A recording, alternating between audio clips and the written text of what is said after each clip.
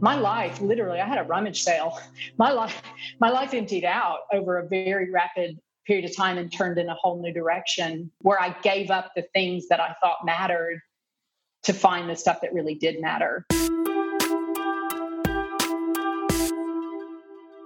Hello, my name is Barney and welcome to Moments of Clarity. Today I am speaking to Sherry Maddock. Sherry is a gardener and placemaker, and more recently founder and director of Planted Places, a social enterprise in the centre of Melbourne which exists to cultivate relationships between people, plants and place. She is also the neighbourhood engagement coordinator at Collins Street Baptist Church. I'm really excited today to bring you episode 10 of Moments of Clarity, and I'm absolutely thrilled that Sherry was able to join me for this special episode. Sherry is undoubtedly one of the most inspiring people I've ever had the pleasure of talking to. Her insights upon so many aspects of life, including identity, purpose, direction and meaning, have truly had a transformative effect on me, and you'll no doubt hear this come through in our conversation. Sherry and I discuss gardening, relationships, charity, travel, growing up in the US South, placemaking, asylum seekers, spirituality, well-being, philosophy and so much more. If you are interested in the work that Sherry does, please follow the links in the show notes. As always, if you like the podcast, please subscribe, share and leave a review. I really would love to hear your feedback, so send me a message on Twitter, Instagram, Facebook, or send an email. Sherry and I actually spoke over 2 sittings, which I explained during the second half of the podcast. As always in the age of COVID, the sound is not perfect, but I reckon the conversation is pretty close. So without further delay, I bring you Sherry Maddock. Hello, Sherry. Welcome to Moments of Clarity. Hi, Matt. Great to be here. Thanks. How are you? How are you coping in the age of COVID? Doing reasonably well. I'm kind of a reclusive person, and I have an apartment filled with plants, so I'm managing all right. Yeah, brilliant. And yeah. I know that so much of your work and life revolves around plants and garden spaces. So the fact that you're able to have that space indoors must be part of the cure or the preventing of any sort of, issues with the isolation. Yes. Daily restoration happens because I have access to an indoor garden in the city, so it's keeping me sane and healthy. And I've loved watching society respond with a gardening instinct, with this reflex to buy seeds, buy plants, grow veggies. It's a wonderful thing. Yeah, it is. And that idea to get into the gardening and into edible plants as well, but also decorative and stuff to make you feel great. And also the homely stuff like baking is also taken off as well. Is it that we didn't have the time to do these things and now we do, or is it just that a safety net? What do you think? Right. It's probably got to be a time issue. It's interesting the values that are rising to the surface when we're forced indoors and in our homes, and then we have to think of what we choose to do. And I think feeding ourselves, is obviously the most obvious way of nourishing, like to nourish yourself. And so, thinking about what you eat and how you make it and what do you have access to. But I love that there's an instinct in humans to want living things around them. So either pets or plants. If you got to spend a lot of time at home, who or what, do you want nearby? And I think clearly people want plants. They want living things. Yeah, for sure. I contacted you sort of mid to late Feb, and it's now mid to late April. And I guess that was because of the pandemic outbreak and the fact we were going to catch up in person and then we couldn't. But you actually travelled, was it to the States and had to sort of lock down? Was that right? Or did you not end up going? No, it wasn't to the States. I did a short trip to New Zealand. Okay. All right. Yeah. Yeah, I don't think the Kiwis gave it to me, but I think being a part of, an international trip and coming through the airport, we did self-quarantine for 14 days. And how was that? Was it different from how you're feeling now? Were you not being allowed to go outside at all? Very different from what I'm experiencing and most people experience about the daily walk and going to the shops. Was it quite different? Yeah, it was different because you're restricted, like everyone that's been quarantined from travel, and you're restricted. But it was also strange because our family did it for the official lockdown measures came into play. So the rest of the world was still spinning and we were stopped. And then when we were able to go out for walks into the grocery, the world had changed. So it was really strange. It was like waking up and thinking, wow, this all happened while we were asleep. Yeah, that's crazy. It was so quick to think that it was really the Formula One weekend that everything started to happen in Yes. Victoria, and that wasn't that long ago at all. So it's amazing how No. times and people's attitudes have shifted so quickly. Oh, amazing. So I'd love for you to introduce yourself and a little bit about what you do and where you grew up and how you got to Melbourne. Yeah, I've been here about 3.5 years. So I moved to Australia with my family. My husband's an Australian, originally from Northeast country Victoria. And we have a son who's 16, who was born in the US. So I'm originally from the United States. I grew up in the Southeast, from Atlanta, Georgia. But most of my adult life was in Kentucky. And that's where I met my husband, who together we just ran into each other studying theology in Kentucky, as you do, and ended up staying there for about 16 to 18 years. And our work was in the city of Lexington, working in a low-income inner city neighborhood. And we found our way of neighborliness, of just practicing knowing the place where we live through urban agriculture, community gardening, and urban farming. So our experience has been always urban and always involving soil and plants in some way. So it's a very long story how we got here. I'll skip that, but we had an opportunity to move and do some work here in Melbourne, and we live right in the CBD in a building behind the historic Collins Street Baptist Church. So we're just behind Town Hall. I can see it from my window on level 7 in an apartment. So it's been a big shift. From having an urban farm, a dog, chickens, bees, fruit trees, a lot of food grown sustainably, to living in a city apartment. And like I said, I've been here just over 3 years, and I consider myself a gardener. That's the work that I consider that I do. It's shifted dramatically to do it indoors, but I also work in neighborhood engagement for Collins Street Baptist Church. So I have 2 roles: Planted Places, which is this tiny social enterprise that we started a few years ago. But the gardening almost holds it all together. Where I am, it helps me know the place and connect to people. Yeah, the idea of urban gardening is it a new sort of initiative that cities are starting to get green, or has it always been something that's existed? I haven't studied the history of it. For sure, it's existed, I guess, as long as there have been urban populations. People have creatively grown food on roofs and balconies and up walls.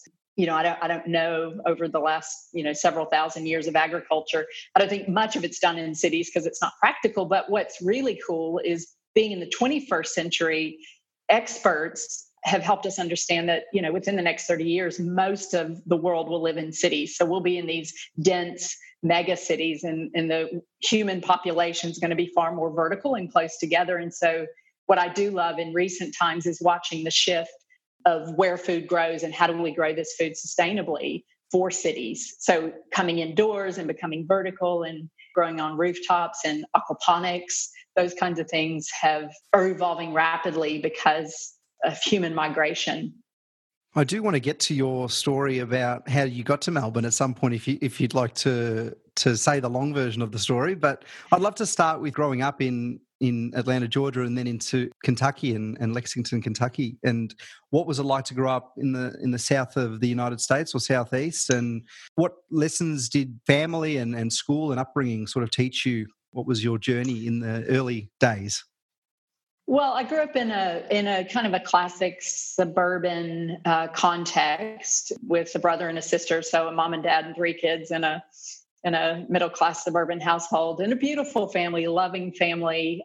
I grew up to value caring and kindness, hospitality, and justice through both of the ways my parents have lived and set an example. But, the truth is, as an American in the Deep South, it's still a segregated place. I mean, America as a whole still has enormous issues unresolved of racism, economic, geographic boundaries that can be, that are drawn around race, especially in urban environments. So, I grew up and went to ordinary public high school, and I was very aware of socioeconomic differences, and it really mattered to me. And I began to work towards things that mattered to me when I was studying at university. And in Kentucky, Kentucky was a really interesting place because I can't think of what it's called. It was a middle state, so it was a divided state. So Kentucky, there were people that were pro-slavery and people that fought against it, and Kentucky was a divided state. And so in Kentucky, the state soil, the very place was conflicted, and they had people hundreds of years ago who were working towards emancipation of enslaved people, and you had people who, landowners, and there's money in Kentucky that was built on the back of the industry of slavery, and it was horrible. So what was interesting was I was a semi-outsider, and my husband Jeff was a complete outsider. He was an Australian, and we lived in a urban neighborhood in the city of Lexington that was almost exclusively African American. We bought a house and we moved in, and we had a 1-year-old baby, and we didn't know anyone, but we wanted to live there. We wanted to be a part of the neighborhood life. But what we quickly learned were the great disadvantages that were racial, they were social, they were economic and geographic. But our neighborhood was so rich with history. Going back before the Civil War, the house we lived in was built by a freed person, a person of color who had bought their freedom. So we lived in this incredible home in this rich African-American neighborhood. And really the thing that we could hold in common was the talk of vegetables and food and what was served at the table and chickens. And we began to grow food and meet our neighbors. The garden was the very bridge to building relationships across these big barriers. And we really were knitted in to a place through being outside and being with our neighbors in both our garden and a community garden that we helped to start. Wow, what a story. How did you end up in that neighborhood? Was it all by choice? Was it just a nice place that you wanted to live, or was there something that you wanted to learn from people that you may not have had a chance to connect with in the past? What was the story to get you there? Well, I think we wanted to live in a place that was underserved, and labels are so problematic because having lived there, I would, never classify it in a way other than the place we loved the most. But as we looked at where to live, we wanted to live in a place where we could give ourselves as resources to the place around us. And we found a house on a corner. We didn't know the rich history of the house, or that in fact the house was on a corner and there were bus stops by both sides of our house, that we were at an intersection literally, and we'd be able to make these friendships and work towards common good with our neighbors because we lived at an intersection. Yeah, it was a place we wanted to join in, and we wanted to be advocates alongside people. I mean, we had a lot to learn because we were outsiders and we could never relate to the past that people had experienced. But we wanted to be peaceful people. The neighborhood was riddled with violence. There's gun violence, there was gang, there was drugs. I mean, there was stuff that, the kind of poverty, and this is middle America, kind of poverty unknown in Australia, just incredible poverty and just no help. So we fell in love with it, and it became an issue of fidelity, of, sharing a future and being there alongside people. And we were accepted eventually and welcomed, which was amazing. Yeah, absolutely. And that acceptance, and you said, you used the word, you had a lot to learn, and being an outsider and almost having to gain that trust of people to then be a part of that community, which would have been an amazing journey to experience that. But prior to that, had you had much experience in that inner urban environment with gun violence and poverty and drugs? Had you experienced that before? Not at all. Not at all. I again, it was a wake up for me and for most people, because there are such class divisions in America that you can live in districts that are just economically defined and often along racial lines. And so, no, I had no idea until I began to align myself with the place and my son's life. And I had no experience. I'd had lots of experience with going overseas. I'd spent time in Bangladesh. I'd traveled as a university student and had my eyes wide open with incredible places of both color and richness and poverty, but I had not seen that kind of poverty in my own country really until I was 30 and married and a young mom. And you met your husband or eventual husband at university, is that right? And you were studying theology. Yeah. We were studying interfaith dialogue and kind of world religions. We were at a theological seminary, and we weren't getting theology degrees, but more anthropology. And I think our hope was to go overseas somewhere and do development, do kind of grassroots work in a country where we would learn a language and live. And it was funny, we really thought let's go anywhere. And it was funny, we ended up getting involved with a really small, highly experimental, what was called a missional community, people that just said, we need to live in places with love. We need to live in neighborhoods as neighbors, and we need to be active citizens in the cities where we live. And we got involved with this little movement and ended up, staying in America, which was a place you wouldn't think there would be need in that kind of way. But and now we're in Australia, which of course is just, I feel like it's the best country in the world. It's the most beautiful,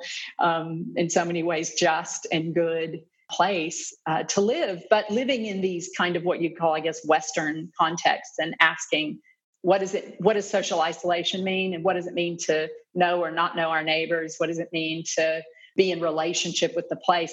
I think what ended up describing the last 20 years of our life is placemaking.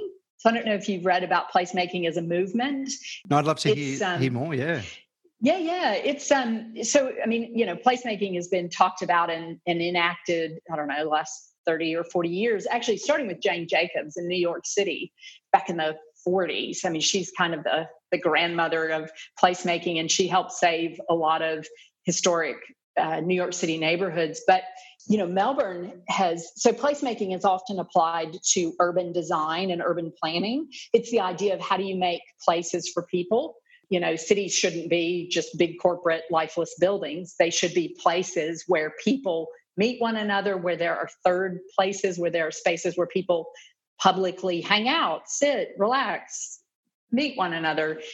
And so Melbourne was really influenced by the placemaking movement, 20, 25 years ago. And so the changes on Swanston, the widening of the footpaths, the trams, Melbourne is one of the best cities in the world as far as being pedestrian friendly and being livable. Obviously, we've had these awards of livable city. And that's all been about placemaking, asking, how do we have places for people? So the way we embodied that bigger sense or philosophy of placemaking was to say, in this well-defined geography, it might be one block or 3 streets or this neighborhood. Do I know anyone's name? Do I know how people are doing? And in our neighborhood back in Lexington, we had to ask the question, do my neighbors have enough to eat? And they didn't. They not only didn't have enough to eat, they didn't have any fresh food. So this called a food desert. So for us as placemakers, we learn from sociologists that there are food deserts, rural and urban food deserts, where people cannot access fresh food if they want to. They have to go by bus or by car. So for us, placemaking can be contextualized. It's driven by love and affection for a given geography. And you say, well, I live here. Because I live here, I'm concerned about the people around me and how are they? And in Kentucky, we had to ask, what do people have access to? And living in Melbourne, the question about placemaking is, does anybody know each other? We live in this city of millions of people passing through every day. And does anybody know each other's names or speak each other's languages? And what's interesting through the research and publishing of Hugh Mackay, I can't think of his newest book, but of course he's been such a gift to Australia because over all this time he's looked at how's Australia doing. And his most recent work discovered that not only do we not know the names of our neighbors, we don't trust our neighbors. Like a staggering 60% of Australians don't know the names and don't trust neighbors. So we live in a time which before the COVID pandemic, they were calling this an epidemic of social isolation. Those kind of major questions matter to where you live. And those are questions of placemaking. So the city of Melbourne is a great example of doing brilliant built environment and urban planning around placemaking. What I love to think about as a gardener is not just places for people, but places for everything. So that includes wildlife, trees, birds, pollinators. How do we make places for everybody? Because I think humans can only really be fully human when they're in green, biodiverse spaces. That's amazing. I've had a few conversations recently with a few people that have touched on those ideas that you've really gone in depth with, and the idea of placemaking, but also had a conversation recently with brother Harry Prout, who lives in West Heidelberg, or the old Olympic Village up in Melbourne's north. And he has been a part of that community for about 20 years and has really been a building, a location where people can come when they need him and the people that live in his village called Exodus, the Exodus Village. Yeah. Wow. And it's amazing. And he really has these connections that he's made over the years with people that are really, really struggling with sort of socioeconomic disconnection with sort of things that you've been speaking about, whether it's healthcare, whether it's education, and sort of that's the cycle of underprivilege or poverty that exists. And it's one of the more impoverished places in Melbourne. So put himself as a part of that and really does talk constantly about the idea of community and giving people the opportunity to have a voice, and that you can wave and say hello down the street, and that gives people confidence and starts to improve the livelihoods of others. And that connects really a lot with what you're saying. And then also I had another conversation a couple of weeks ago with James Haddam, who was talking about the difference. So he's the CEO of the Tasmanian Land Conservancy, and he was discussing how there's a lot of separation between these things that you're discussing, the idea that there's an area for housing, an area for business, and then an area for parks and wildlife that is empty of everything else. And the idea to bring those things together is something that's lacking in our, I guess, modern developed world. Yes, that's right. And he would have a real vision that hopefully will come to be fulfilled, that we cannot be well, like they know internally, a human can't be well without biodiversity in our gut bacteria, and we cannot be well if our living environment isn't biodiverse in some way. And so whether, it's in rural or urban settings, we need biodiversity. We thrive with biodiversity at all levels, from insects to pets to humans to trees. Yeah. Can you tell me a little bit about, was it Hugh Mackay? Yeah, is it Hugh Mackay? I think it's Mackay. I'm not sure. It's Mckay. Yep. And I wish I could think of it. He's written so many books, as a social researcher. I mean, I don't know how long he's been, writing and watching over Australia and paying attention to social trends in Australia. Like 40 years, or he's brilliant. And I heard him speak after his book was published. I'm so sorry I can't think of his most recent book. Reimagining Australia, maybe it's called Reimagining. Anyway, Australia Reimagined. Yes. Yeah. Right. Yes. Sorry, yes. I just looked it up just quickly because I think I know him from listening to ABC Conversations, and I think I've heard him on there before, and it was a brilliant conversation. If I'm thinking about the same person, which I think I am. So, unbelievable thinker and sociologist, I guess. Yeah. Yeah. I mean, he's paying attention to the well-being of society as a whole. And, his most recent good long look at how are we doing, in 2015, 2018, was to say we are socially isolated. And this cuts through all economics and class and anything else, which is of interest to us because we've, in our vocation, have been very, very concerned for the poor and the most vulnerable, but we're also concerned for human well-being in general, regardless if you're wealthy and you live alone in a penthouse, or if you're poor and you struggle to have housing. Humans are made for relationship, and that's what Hugh Mackay affirmed. And then he gave us the diagnosis: we're not doing so well. And because epidemiologists, who are now busy looking at the COVID virus, we're looking closely at the effects of social isolation. What they're finding across the world is loneliness, not living alone, because you can live alone and be quite happy, but loneliness, lack of meaningful relationship is as toxic as smoking and is has effects on our mortality. I mean, people die from this. So it's really important. Yeah, I heard something like 14 years off the lifespan of someone that is lonely or self-diagnoses themselves as lonely. And that is shocking. And not only lifespan, but quality of life while you are living would go down when someone feels lonely. Because as you said, isolation can be something that's really wanted for some people and in certain circumstances. But the idea of being lonely means that you're lacking that love, that relationship, and that is so, so important. And you see it. And I liked how you were talking about not only for people that are isolated due to poverty, but isolated due to our lifestyle as a society. The fact is today we are living in these, what should be the best time for everyone ever. We've got enough wealth to go around, yet we have suicide rates that are going up and depression and reliance on drugs, whether legal or not legal. There's people that are addicted to these things or gambling because of trying to find a way to get through the pain or whatever it might be, or find joy somewhere.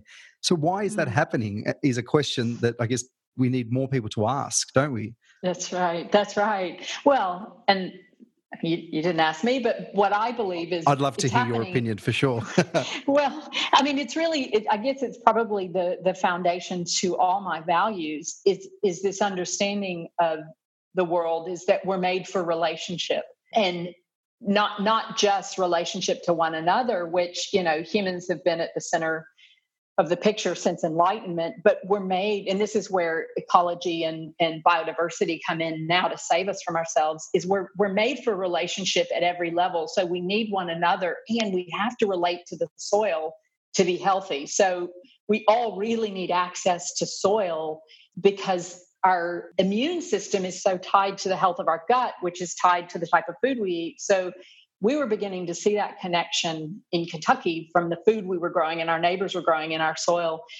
But I'm exploring it and have been out of my own loneliness in a city apartment, is this connection to plants and plant life in pots. So for the most vulnerable people, this is my opinion, that there is no more a vulnerable person than a person seeking asylum, whether that's a child or a family or a single person. But there are thousands of people in Australia seeking asylum. They're no different than refugees. They've had to flee persecution. The only difference is they're not secured any future status to stay in Australia. And so they are incredibly vulnerable, and they're often living alone or living in very small spaces, or they're in detention, which I don't have access to anyone in detention. But what we proposed was the idea that just one plant is this living thing that interacts and responds to your love and care and can grow and respond to a relationship with you. Just one plant can make a difference. And so in just 18 months of working with asylum seekers and introducing plants, I'm talking about indoor simple house plants in pots, they cost $12 or $15 a piece. Can they make a difference? And they do. And we've seen it just with a small group of people within BabCare's housing for asylum seekers, that plants, just one plant to tend and keep, can make a really big difference on how someone feels. So you started Planted Places, is that right, in Australia once you arrived? Was that after arrival or was it part of your plan upon arriving? No. It was after we arrived. We had an opportunity to utilize a space. And to be honest, I think a lot of nonprofits around the world are turning to social enterprise as a more sustainable means to get off a grant treadmill.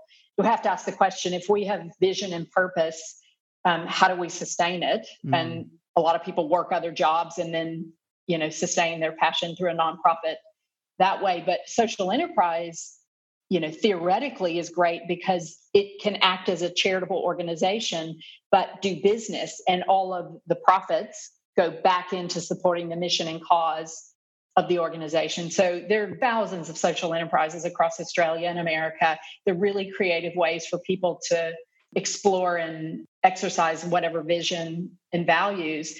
And so for us, we had an opportunity with a space in the building where we live, this sub-basement ground floor room that had been used for many years for hospitality, for welcome, for feeding people on the street, just beautiful long history, a space of welcome and belonging, and we had the chance to reimagine it. And so, in that pause of, well, what do you do with a blank slate, with a space that has a history, but what could its future be? I just thought of what I love the most, and the chance to do what you love the most is rare and privileged. And I thought, let's make it a garden. So I think it was unexpected. It's an unusual use of a half basement space at the end of a laneway right in the center of the city. But we thought, what the heck, let's see if we can make it work. And at first we thought we could work with asylum seekers and refugees, which we did when we were in the US, and we could set up aquaponic systems indoors and grow food and sell to local restaurants. We learned that that's extraordinarily difficult. It's complicated. It takes a lot of expertise. And I was doing this part-time. So what I looked at was my own life, and in my own sense of loneliness and dislocation in my apartment, I began to buy plants and put them in my windows. And then I began to read that plants are really good for well-being, creativity, productivity, and they clean your air. They actually purify volatile organic compounds out of the air, and every living space should have plants. So as I read that, I thought, well, our son's bedroom needs plants, so I put them there. But I couldn't begin to do that without asking the question, well, do our neighbors have plants? What about all the international students nearby who live in these tiny little apartments, sometimes more people than really should fit in a tiny space? And what about, asylum seekers and people who don't otherwise have access to an ecological environment? How can we do something to make a difference? And so that's where the social enterprise idea was born. And I'll say this and finish. The space, what we brought into the space was our learning about permaculture. So, permaculture is such a gift to the world from Australia. It's a beautiful philosophy and a systems thinking about how to work with land and work alongside nature and not against it. And really, it's a humble approach to doing anything, because it says to a space or an environment, teach me about you and I'll walk alongside you. So it's really partnering with natural elements. And so here we are looking at this kind of dark, cold basement space and thinking, we can't grow food, we don't have much light, but we could do houseplants. What plants can tolerate colder spaces, low light? And so we began to work with the space, not against it, and we made it as sustainable as possible. So we don't heat the space in winter and we don't cool it in the summer. And what's amazing is, we have hundreds of plants in the green room. They modify their own environment. So it's humid, it's purified. It's just it's a beautiful space now because we've let the garden have its way. Yeah. Oh, that's unbelievable. So you said it started with that idea and maybe even working with the people in your building, the international students to start with. At what point I guess that social enterprise idea, what is the process behind, I guess, beginning something like this? Because that idea of you being, I guess, empowered enough to actually find what you love and bring it across and bring it to others and actually start to help others and not needing that grant and approval, and almost you've got grand plans on a very small scale rather than the idea of we need to constantly contact as many different people to try and keep, growing. And then, as you said, a lot of not-for-profits end up failing. How does a social enterprise work differently? I don't know. I'm so new to the work of social enterprise, and I know that it's really, it's very hard work and often requires years of initial investment in the terms of grants. And we got a grant because in order to even be established as I'm trying not to think the American term is 501c3. Here in Australia, we say a DGR, a deductible gift recipient charitable organization, which means, Matt, if you had $500 you wanted to donate, I can gift receipt that for tax deduction. So in Australia, that is very rigorously regulated, and they can only be approved to work towards alleviating poverty. So Australia's done a great job of saying there's all kinds of not-for-profits, but if you're going to have DGR status, if you're going to be able to receive grants and receive people for donations, then you have to be working to alleviate poverty. So it was a long process, and it's a legal process. And we had the help of a lawyer, and we had grant funding to pay for those legal fees that established us officially as a DGR. But you can work as a social enterprise making a profit, which is often very hard. But you fold that back into the mission. There's not shareholders, and it's not a business. So I would just say social enterprise are such a creative route. And we have lots of friends with social enterprises in terms of cafes and training people to go back to work. But it is very hard to do what you love. And Planted Places is very small. It's very humble, and it's very small because I haven't had my full time to devote to it. And I think, something like this is highly experimental. And I think that's the take I've had on it, is to think all we can do is try and learn, especially when you're partnering with nature, whether you're working outdoors on a nature conservancy or you're farming, you're always working with nature as your partner. So for me, setting up this social enterprise, my partners are plants. They do the work. Just last week, this is a beautiful story. I can't go anywhere and be with asylum seekers at the moment. They are in lockdown like I am, and I can't actually, go and garden alongside some of the residents that I've worked with in the last year. And so I had an order of plants that a caseworker picked up about 75 plants and distributed them to families and men living in isolation. And it made a huge difference. And these are just little, $5 and $10 house plants. I sent the caseworker off with instructions and best wishes, and they distributed them all. And the residents are ready for more. And so it was a way from a distance for me to get plants to people who, like everybody else in the world, are anxious and stressed. That's all to say, plants are my partners. I was so thankful for their partnership because they went out in the world and I knew they were going to do good that I couldn't do. Yeah, but the fact that you sort of had the ball rolling there, that you grabbed them and made it happen. Is someone taking on that mantle maybe in the asylum seeker community that's actually starting to propagate and starting to spread their love of plants now? Have you heard that? Yeah. Oh, yeah. There's there are a few guys that I've worked with that live in a shared residential facility where there are 30 or 40 men, and there are a couple of them who are really keen gardeners and have done a beautiful job, and they are keeping up with plants in common areas. So the indoor areas have become more beautiful because of the work we've done together, and these guys have taken it on to keep those plants going, and they've propagated and they've done indoor and outdoor gardening work. And they've come to visit me in the green room, and we've talked about, and I always send them off with more plants, and they say, oh, we have plants, and sometimes they disappear, because somebody comes and says, oh, I think I want a plant, and they take it when no one's looking. And I said, that's great, because we can always make more. Yeah. The beautiful thing about working along with nature's economy is one of abundance. So one seed can produce thousands, and one plant, a healthy parent plant, can have propagated from it, have new plants made from it, almost an infinite amount. So I taught them propagation, and now a couple of them know how to how to propagate plants, put them in water, grow new roots, pot a new plant, have something to give. So yeah, that's been at the heart of what we're trying to do, is the economy of plant propagation. And the economy of plant propagation being one of abundance is the opposite of how our sort of economy works at the moment, which is one of scarcity. The things that are more scarce are hoarded and kept at high prices for only a certain amount of people to have access to, or to try to dangle that carrot in front of people to live maybe a more individualized life rather than one where we can find abundance.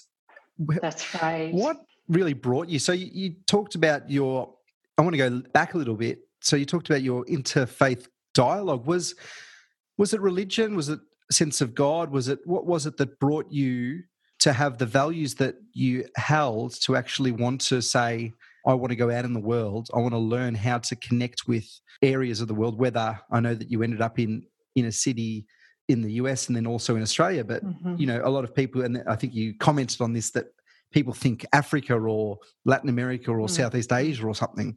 But there's so much of it going around. What actually drove you to, first of all, have the values that you hold, and then have enough of a purpose and drive to say, I actually want to learn as much as possible to be able to make as much of a difference as possible? Hmm.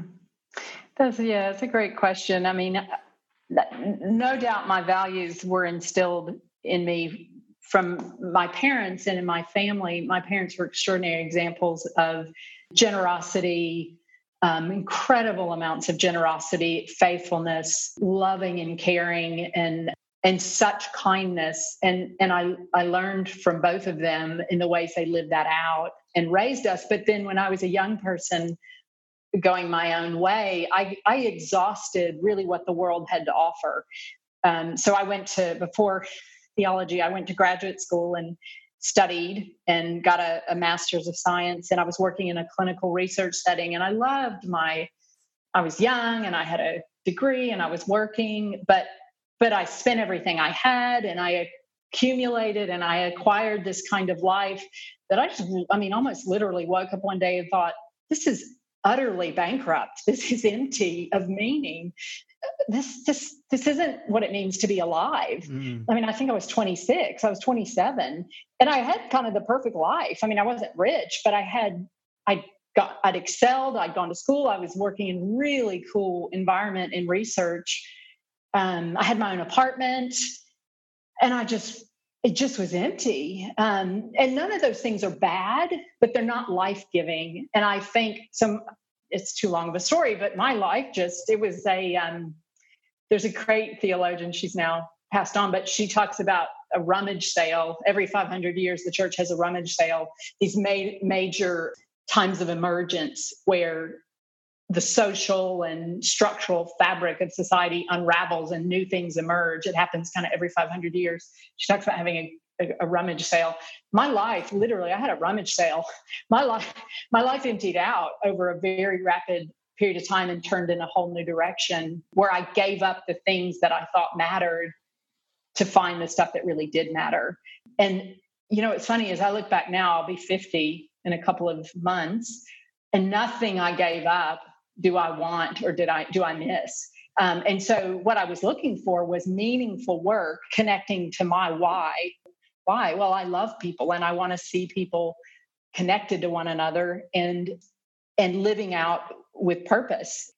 And I've just had the privilege to be able to follow that pursuit of greater meaning. And yes, her faith has helped, and philosophy has helped, and travel has helped. I guess a certain amount of risk taking to say I'll leave behind what I know and step into the unknown in order to find what's worthwhile. And I would never look back. I would not look back from this journey. And what a journey. You've given me goosebumps in that. I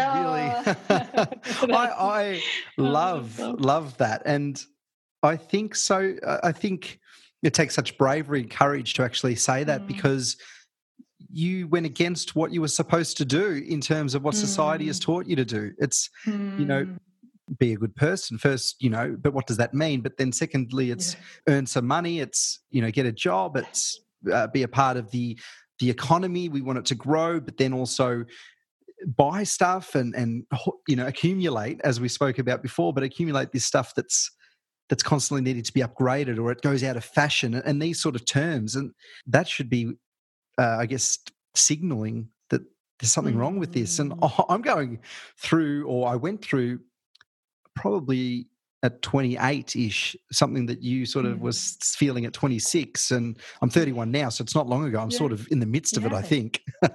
But there was a time where everything just came crashing down around me, because, and not in a way that, so many other people actually suffer. I have a great life and I've always had that, but it was that moment of fighting that and saying, why aren't I as happy or as filled with meaning as I could have been when I've done everything I've been told to do? I've got, the house, the girlfriend, the pet, the job, a job in an area that is teaching. I'm a teacher. So it's something that's supposed to be rewarding, and it is rewarding, but it's also, there's got to be something more, and you've sort of expressed that. So when you were 26, did it fall in a heap, or did you Did you have to go into a pit before you were able to rise up and decide to start emptying out? Yeah, I think it wasn't like a house collapsed on me and I had to push away the rubble to find the air. I mean, I with a steadiness, I just faced forward and walked forward in a direction, but it called for sacrifice and loss of what's familiar. I mean, that's at that time, and then especially moving to Australia, I've experienced this sense of wilderness is a great metaphor. Of course, it's part of the Hebrew people and the story of wandering in the wilderness for 40 years. And some like psychologists like Carl Jung and more recently faith writers like Richard Rohr have written about first half and second half of life, and the first half of life in building up status and identity and a name and those things. And what they say is often, and it's not age dependent, so you could be 28 years old or you could be 50 or 70, something happens. And this is the role of disruption in any system, any natural system. Disruption creates chaos, and out of that comes change. And arguably, I think, it's inevitable. We can't avoid, it's what's happening right now with this virus. We can't avoid things change. And so it's through that change and that suffering and loss of what's familiar that we actually enter into a deeper sense of our being. And that's where they say maturity comes in. And again, you could be 28 and go through it, or 50. And it's that journey of leaving behind what was known and what was once cherished and walking into deeper. So I think, I didn't have to come out of, total collapse. I chose my way, but I still put on an altar everything I loved and everything I knew, and even a sense of accomplishment, and left it for what I didn't know, but for the journey. I guess that's what Joseph Campbell's hero journey, the myth. Is that the idea of almost that archetype, or is that what are we? Yes, that's exactly it. So that almost hero and one of the most known, I guess. I mean, there's lots, but one of the known is that I've spoken about is the Lion King and the journey of Simba. I think that came from that sort of hero's journey where, you had something, you had it all, and then that sense of loss. And it's put into a Disney film, so it's very different from, but that idea to overcome and journey and travel and companions along the way and events that guide you to end up actually making a difference. That journey of the hero can be seen as something extremely mythical and metaphorical, or it can go all the way down to the Lion King, can't it? Yes, that's exactly right. Yeah, I think so. It's what Bono says, all that you can't leave behind. Again, the things that the world would inform me are of value, the things that I have left, identification, status, stuff, is not, I don't miss it at all. And what has changed my life, what the greatest treasures, and I could never have bought them no matter how much money I had, were relationships that we formed with refugees, with people who'd lost everything, people from Iraq and Congo and Bosnia, who became like family to us. This precious, treasured love of the stranger, of somebody who had really lost everything, nothing that I could relate to. These people first gathering around their tables, then beginning to share in their lives, and then beginning to belong to each other in the way you belong to family. Those are the things that if I had a deathbed moment, I would cherish. And I could never have bought those things. I couldn't have studied to get those things. I couldn't have gotten a degree in those friendships. That was just through living life alongside other people, especially people who've suffered. And those things are more precious to me than anything I have. Amazing. Does that first half of status, identity and stuff, the second half that you mentioned, is it the journey? Is it simply the journey, or is there something else that defines that second half? I think it is the journey. I think you're right. I think because to say that, I think you're right in that there's just movement. It's staying in motion in a sense, not settling. But I've studied widely lots of faiths, and I learn a lot from Buddhism and the idea of renunciation. So in the mythological literature, this idea of hero's journey, you also get this maturity is couched in mastery, and true mastery is considered being renounced. So having no needs. I guess it's ultimately contentment or magnanimity. an inner dwelling with such peace and contentment that you need nothing and want for nothing. And some things I've read, and that's very Eastern philosophically, but that's the idea. To truly master is to master your desires, your appetites, the things that you long for, to come through suffering and to be content. I'm not there. It's off in the distance, but it certainly inspires me. Yeah, that unraveling, or I called it the debunking of the self, in a way where you just completely realize that all those things that you were caught up on, you can't take them away when you die. You can't bring them. You don't want to gift them to anyone. So are we at the mercy of what happens to us, or do we have a role to play in our own lives? And once you sort of realize that, then it's empowering. It's sad because you feel that loss of all the things that you might have desired, or you may have to, you don't want to lose relationships over it, but you have to sometimes say, well, the job or the town or the friendship group that I had or the sporting club may not give it what I need anymore. And hopefully you can bring it all together and still engage with everyone. But sometimes you do need to go on that journey and go through the desert or whatever it might be. So when you decided to do that and leave, what was you said it wasn't the house came crashing down, you just decided to do it, which is courageous in its own right. But what was the first step? What was the first initial footstep that you could say that brought you to the next stage of your life and brought you on the journey you've been on? Well, it's interesting. I think I decided in the absence of knowing how anything would work out. I mean, I can remember, I was single. I was 26, 27 years old, and I was very committed. I just committed to a new clinical trial. I was working at a medical school, and I just committed to a new lease on my apartment. So I was very committed. I was very tethered. But the first step was, I'm going to go. And I didn't know how anything would work out. And what was amazing, and I won't go into all the details of the story, every single thing that had tethered me, they talk about faith moving mountains. Mountains just shifted for me.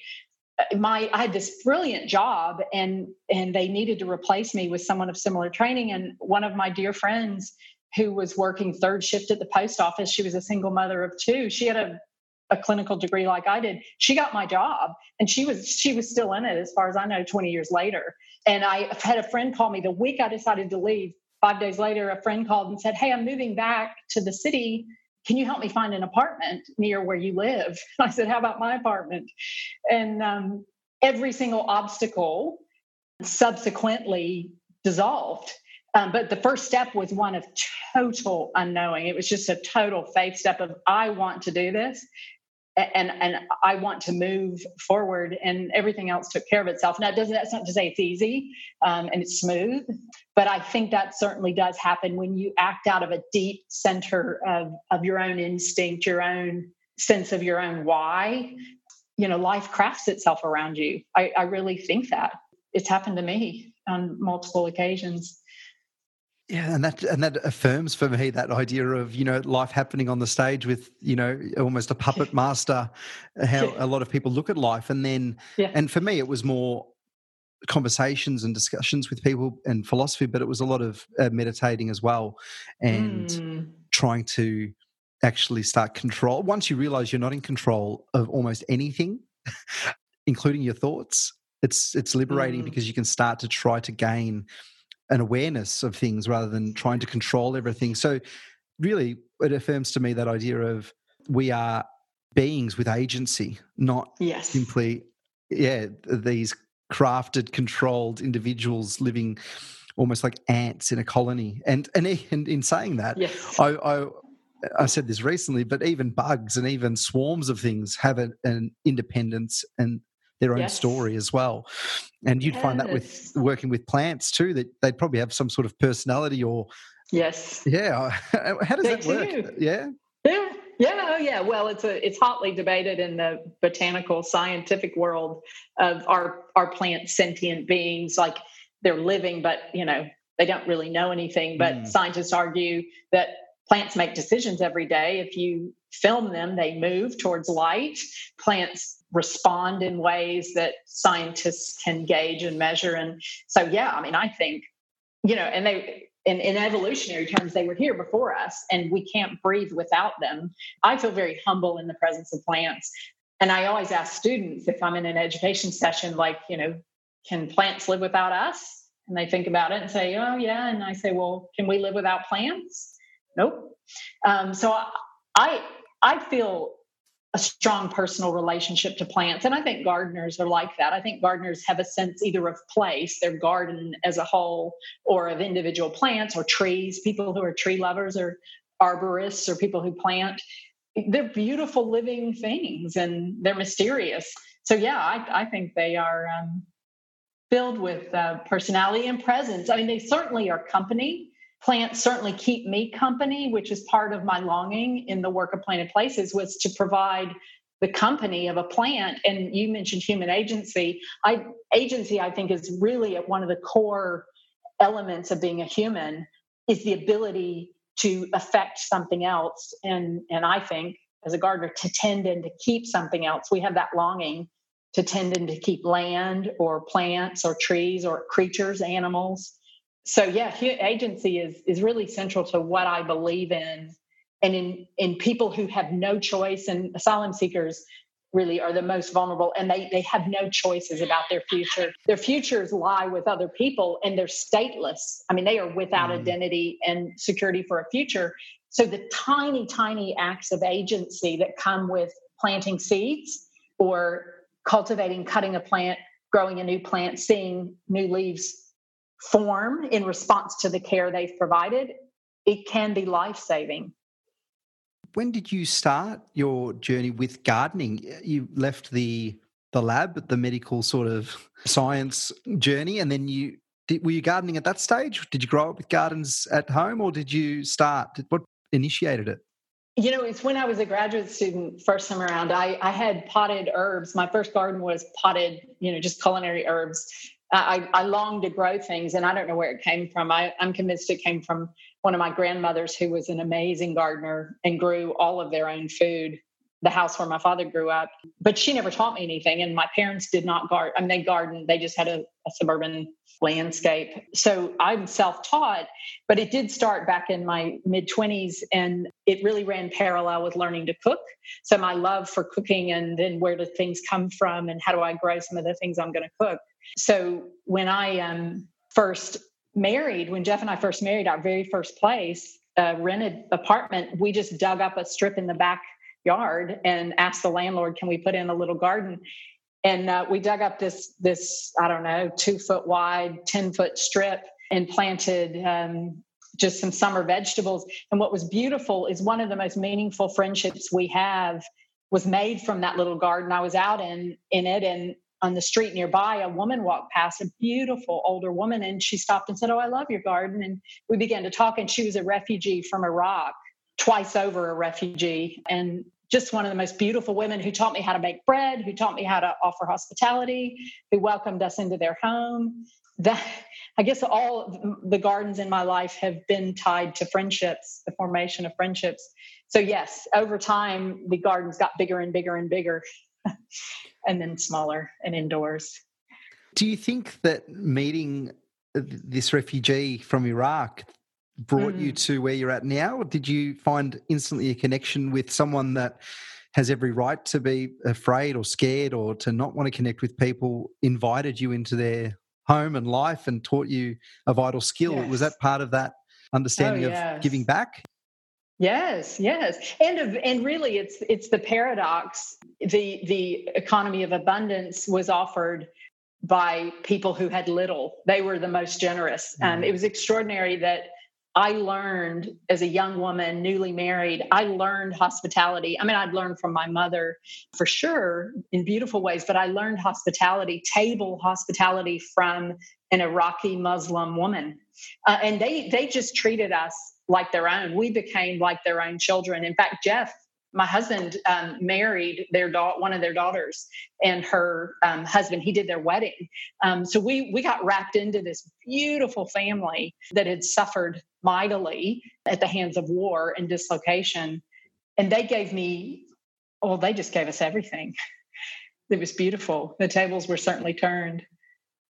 Oh, it's that, as you said, it's the paradox of people, yeah, usually with the least or with maybe the Yeah. hardest stories or the maybe even fought the hardest to get what they have the biggest hearts. And it's something that we can learn, as you said earlier, that we're in the most livable city in the world with just Yeah. legal systems and an economy that's thriving, that actually a government that's able to keep Hmm. supporting people quite generously in a way. And in this Yes. time, or most people, a lot of people missing out, which we'll go probably touch on as well, but that people want to hoard things. And I find myself doing the same thing right now. We're organising a renovation, and I was on Gumtree and I started wanting to give things away. And then I said, oh, maybe we can get $10 from this or 20. And then I thought, what am I doing? I don't need Yeah. that money. Right. Like, Right. you can just Good. give this out, like, Yes. what am I Yes. thinking? And so, yeah, it was just laughing about that and saying, yeah, I could end up with a little bit of money in my pocket, but not only it may not sell, but also someone else gets something that they want or that they will cherish that I don't need anymore. What Yes. more could I want? And yeah, I guess that idea of continuing to move forward and have what you love and be who you love, and joining that up with generosity and giving, and you can actually marry up the two. You don't have to live in a cave with nothing to be generous, or to be That's free. right. That's right. That's right. Well, our time in our quarantine, our family, we were fed by our neighbors in our building. Our building is mixed use, so there's church offices and multipurpose space, and but the two levels, there are three levels with households, and one is a level of asylum seekers, and they fed us. They brought food and left it at our door. Just yesterday, I had a message, and she had made dinner for us. I mean, we're out of our own quarantine, but our other neighbors who were asylum seekers 20 years ago have become Australian citizens. They would send a message and say, we're going to leave some food outside your door. So literally we were fed and cared for in the recipients of the generosity of our neighbors, all who happened to be asylum seekers or at one time people seeking asylum. It's the most beautiful thing to receive that. Does that come from, do you think, going through the journey of being a refugee or an asylum seeker, or is it a cultural thing, or is it a little bit of both? What do you think? I think it's both. I think you would never want to know what these people have seen, the kind of loss and devastation they've known and suffering. But I think out of it there is this redemption and what matters. But I do think it's cultural, because when we worked in the US with refugees, especially Iraqi, Middle Eastern refugees, would say, I've been here a year and I've never been into a home of an American. Why haven't why has anyone ever had me for dinner? We had real conviction from our friends. Many of them from other parts of the world and other faiths were far more hospitable and open and generous with their time and their table than we were, or people I knew who never had anybody over unless they were, good friends and well known. So I do think that culturally, Australia and America, which are very, very different, but do have similarities as more individualistic cultures, could learn a lot from African and Middle Eastern cultures and Asian cultures that are very welcoming and somehow always seem to find enough. Mm. They don't have much and they find plenty to put on the table. That has always been my experience in 20 years, was an experience of abundance and goodness and extraordinary food. I mean, the food we were brought last night was just extraordinary. Could have been in a restaurant, and she made it in the kitchen. Yeah, unbelievable that idea. My friend actually went to Iran recently, and it sort of triggered this story about, I think he was feeling sick and he might have even thrown up or something. He'd eaten something bad and didn't know any of the language, was off in the middle of Iran on his own, and someone just tapped him on the shoulder and said, sort of, come to my place, my mum will cook you dinner. and he went, and he had a big feast cooked for him, and he they gave him the remedy of how to feel better from an upset stomach and all this stuff, and they did that. And I can never imagine a strange foreigner in Melbourne getting that from just a generic potentially Yes. great person getting invited from vomiting on the street near the shops to come over to my house. I'll help you out. It's almost how can you do that? What about if they stole, or what if they got you sick or whatever? It was none of that. That is something that is beautiful. Yeah, absolutely. That's why there are parables across the world about being welcomed by the stranger. In all faith traditions, there are stories, compelling stories of the stranger being the host, of the poor one being the generous one. These are the paradoxes. And I think our fear and the false sense of self, which again, Buddhism is a great philosophy and faith that helps us understand the idea of false separate self and about how everything is connected. There are people who live like that day to day, recognizing that we're connected to one another, even if we don't know each other's names. And maybe this pandemic will have a huge impact and change how we see who and what we belong to. We belong to our neighborhoods and our places and our trees and strangers. The little initiatives of people knocking on the door and saying their name and their number and saying, if you need anything, let me know. And that's the first time maybe for however many years someone's been living in the neighbourhood, they may have contacted their neighbour. And that idea of neighbour it's almost lost what it was supposed to have meant in big cities like we are living in today. That's right. We can only hope that these will be lasting connections. They'll be life-saving connections for sure. So are you optimistic about this, I guess, pandemic? I mean, we get through the health concerns and try to limit the amount of people that are suffering and sick and dying, and then we get through the next stage, which might be an economic downturn. Are you optimistic about the step after that, the recovery and a new society? Were you filled with not dread, but almost apprehension of what's going to happen? Well, it's funny. I'm not a citizen of this place, so I don't know. I have zero expertise. I'm incredibly impressed with Australia and how the response has been on a local and a state and federal level. And I can't take the optimism out of me because I am an American, and we're often quickly hopeful and optimistic. But I do really believe one, I think chaos is inevitable. And I don't wish this upon people, but I think in response to chaos, we have incredible capacity to be creative, to be innovative, to reinvent and change ourselves in the way we live. And so I do have hope. And it does strip away what we think matters. We do walks every day, and because we live in the center of the city and it's like a ghost town, everything's shut. Just the other day, we were walking by, a set of luxury shops. And I said to Jeff, look at this, like, all this stuff people would have been convinced a few months ago they need or want, it's locked behind glass and you don't need it ever. And so there'll be a realignment of values for sure. And I know you know that. And I do think when there's chaos on the other side, there's such a chance for creative response. And there is no end to love. So, if we make friendships with our neighbors because we've needed to know that they're okay and they have what they need and we have what we need, love continues and you can't exhaust it. It's not finite. Well, I can only love 6 new people in my life. Our capacity to be connected to place and people, I think is endless. And this might really open up back to placemaking a sense of connection.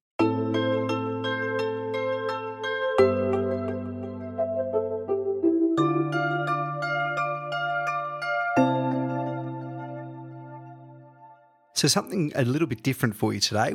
Sherry and I actually stopped the conversation after part 1 because she had to take a phone call from a friend from Sarajevo. And I called her back the next day and we continued our chat. And instead of being up in her apartment, she was actually down in the green room. And I started recording a little bit into the tour. And I thought I'd share a little bit of Sherry's passion for her green space and gardening to start us off. And then we'll get straight into some questions. And the first question actually relates to the phone call to Sarajevo. So that's the context for you. So for part 2, I bring you Sherry Maddock. Otherwise, all these plants are thriving on either grow lights or just ordinary interior lighting. So we have all these, I don't know, hundreds of plants. Then we have a station for planting and learning and potting. This is our grow wall. So we have a grow wall with about 75 plants, and they're growing completely under IKEA track lighting. So they have no natural light at all and no specialty light. So that's just normal lighting that you'd... Yeah. Wow. Yeah. So they what? Yeah, I don't know if you can see. It's just crappy, cheap lighting that was here from IKEA. Yeah. So I experiment. This is the fourth grow wall I've done where I've put different types of plants to see how they do. It's been amazing to experiment. So so the back of the room is a big kitchen, which is fantastic. So we've just got plants. You can kind of see the room. We've got plants everywhere. So it's an indoor garden. How is the call? The Sarajevo? That's pretty cool. It was a beautiful call. I'll just say really quickly, these are dear friends 20 years on who were refugees to the U.S. out of the Bosnian War, a young couple. They have become like family to us, and they relocated back to Sarajevo. They're Bosnian Muslims, beautiful family.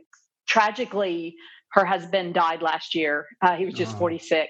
So we went to Sarajevo to say goodbye, and he died very young of cancer. So she's just an amazing human being who's raising their son. She's just 43 years old, and she's like family to us. So we check in every few weeks and keep up with them. And we were supposed to see them, she and her son, in the U.S. in June. But of course, everybody's plans have been canceled. So we'll catch up with them next year. But yeah, that's one of the most precious relationships we have from our years of welcoming strangers and doing the work of refugee resettlement. And did you meet them in Lexington? Yep. In the U.S. It's funny, Kentucky as a state, they resettle refugees in clusters. So the State Department, so people can have community. And Kentucky ended up with, 10 or 20,000 Bosnian refugees in the late 90s out of that Bosnian Serbo-Croatian War. So it's really lovely. There's lots of Bosnians. Kentucky's a small place. So we made some dear friends and learned to love the food, the culture, the coffee, the good stuff. Yeah, that's incredible. I don't think that I would have pictured Kentucky as the housing point for refugees or even Bosnian refugees, but that's really awesome, really. Yes, it's very good. Ideally, refugees do really well in mid-sized cities. They're not overwhelming, where there's community support to sponsor them. So while refugees do end up in places like Chicago and Los Angeles, really in the U.S., ideal places are those middle-sized cities. And Australia is different just because we have just large urban areas. We don't have hundreds and hundreds of, mid-sized cities. But the support here is good for refugees, not so much for asylum seekers, but very much for refugees. Interesting. We talked yesterday about placemaking and about how urban and cityscapes aren't always the greatest place for new people to arrive because there could be that sense of isolation and loneliness and things like that. Do you think that Australia has a part to play in harnessing the regional and rural centres we have and really helping them grow through refugees?